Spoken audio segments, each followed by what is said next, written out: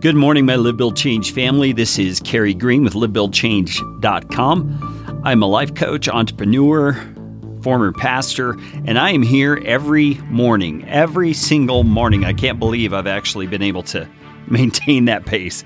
But every single morning, I am here to encourage you for the day because we need our mindset to be straightened out and ready for what's coming each and every day. And as a Christ follower, we do that by setting our mind on things that are true, that come from the Word of God.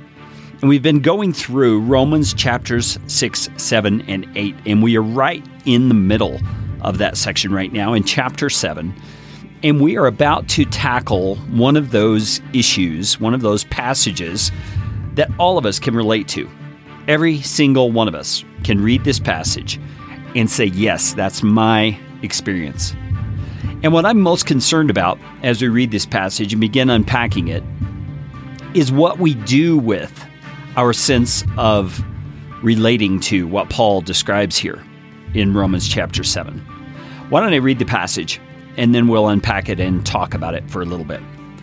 Paul says in verse number 15 of chapter 7, he says, we know, or this is actually verse 14, we know that the law is spiritual, but I am of the flesh, sold under sin.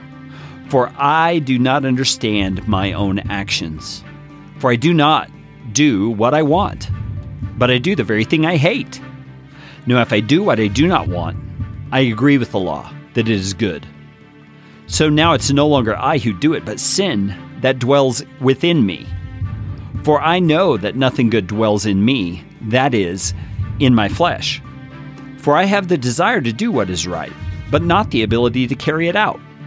For I do not do the good I want, but the evil I do not want is what I keep on doing. Now, if I do what I do not want, it is no longer I who do it, but sin that dwells within me. Now, did I nail it or did I nail it? Can you relate to that passage?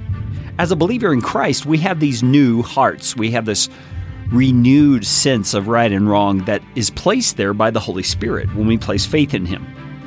And He comes in to give us that new heart. And so as we read this passage, we see Paul speaking from his own experience, and he's using the pronoun I. I do not understand my own actions because I don't do what I want. So he's talking about that struggle that we all experience that comes from wanting something better than what our lives is producing, but seeing a repeated pattern of not performing, not producing that better thing. And that in itself is a sign that you're a Christ follower. You have a desire to do the things that the Holy Spirit is putting in you to do. And as I mentioned before, my concern today is with what we do with this realization when we come to it. What happens in our minds as we begin realizing I'm not living up to the desires that live within me? I'm not actually carrying it out. I'm not being the kind of believer in Christ that I know I want to be. What do you do with that? Do you beat yourself up? Do you guilt yourself out? Do you get dragged down in a pit of self-pity and try to punish yourself, kind of like penance? This passage is really a comfort to us because even the Apostle Paul knew this struggle. It's a comfort because we can see in it, Paul is revealing there is a heart inside of you that is the real you, that wants to do right. And if you're a Christ follower right now, something in you should be saying, amen. There is something in me that wants to do right, that longs to do God's will. I want to do that. And that should be an encouraging thing. You see, the struggle we're going to dig into here in the next few days, exactly how it happens and where it comes from.